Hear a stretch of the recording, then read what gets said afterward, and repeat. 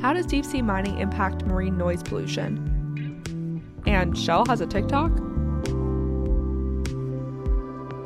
Welcome to the Climate Recap from the Beckensphere Climate Corner, your go-to place for international and US-based climate news. I'm Becky Hogue, a science writer. Today is Wednesday, July 13th. Let's jump right into the news you need to start your day.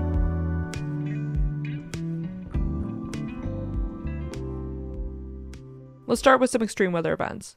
Eastern and southern China received heat alerts yesterday, with some places exceeding 104 degrees Fahrenheit or 40 degrees Celsius. It's expected to persist for the next 2 weeks. In another part of Asia, the second glacier in 2 weeks has collapsed, this time in Kyrgyzstan. No fatalities, unlike the glacier collapse in Italy prior, but some people got really close. The Tian Shan Mountains hit an unusually hot 59 degrees Fahrenheit or 15 degrees Celsius. That's a similar temperature to where the Italian glacier was when it collapsed on July 3rd. Remember how I said a few days ago that Portugal was at risk of wildfires? Well, it's now dealing with 125 of them, while the heat hit 109.4 degrees Fahrenheit or 43 degrees Celsius yesterday. More than 3,000 firefighters are tackling the blazes. 96% of the country is in severe or extreme drought. Meanwhile, the southwest and central U.S. is in another heat wave. Waco, Texas reached a new record of 108 degrees Fahrenheit or 42.2 degrees Celsius on Saturday. The state's power is getting strained again. Businesses have been told to cut down their power use, which has resulted in most industrial Bitcoin miners being shut down. Texas has one of the largest Bitcoin mining operations in the world. Waco's remaining in triple digits for the foreseeable future. Now let's look at some climate studies.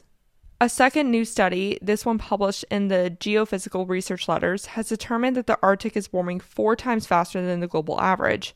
It used to warm 2 to 3 times faster than the global average. What's interesting is this transition has not been smooth. It can jump sharply. It jumped sharply in 1986 and 1999. The first one has been attributed to climate change. The second one has been attributed to natural fluctuations. This study is actually more conservative than a previous one published last month, which found that the Arctic and the Barents Sea is warming 7 times faster than the global average. Switching gears, a new study published in the journal Science found that noise from one deep-sea mine can travel more than 30 miles or 50 kilometers in gentle weather conditions. Noise travels faster in water than air because molecules are closer together. This study was a collaboration between the Ocean Initiative in the US, the National Institute of Advanced Industrial Science and Technology in Japan, Curtin University in Australia, and the University of Hawaii. 17 contractors have been given exploration licenses from Hawaii to Mexico. If all of them were given the go-ahead, it would create enough noise to travel space as large as the European Union. Nowhere is free of noise impact, so there's no safe place to mine, really. Marine mammal species are especially sensitive to sound because they communicate using echolocation. It might also impact deep-sea organisms, but we frankly don't even know enough about those critters. So mining for critical minerals in the deep sea could hurt the biosphere more than we could ever know. And this study could actually be underestimating the noise impact because they looked at the sound made by shallower drilling models. Drilling in the deep sea would be a completely uncontrolled experiment. Okay, time for some climate victories. The Regenerative Food Production Campaign Group Global Feedback is taking legal action against England's food strategy released last month. The group says the strategy doesn't support the transition away from animal-based proteins. Eating less meat is possibly one of the most important steps an individual can take to reduce their carbon footprint. Experts criticized this plan when it first came out. Global Feedback is seeking judicial review, calling for the government to reduce meat and dairy consumption by 30% by 2032.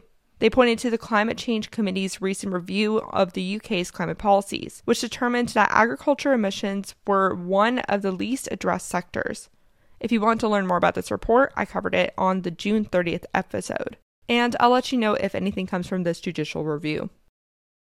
In the US, climate protesters blocked the entrance of the East Hamptons airport in New York for a whole weekend. The East Hamptons is a playground for the ultra-rich, so this was a commentary on how many emissions the top 1% produces. The wealthiest 10% are responsible for half of global emissions, and the top 1% are responsible for 15% of global emissions. In contrast, the poorest half of humanity is only responsible for 7% of global emissions.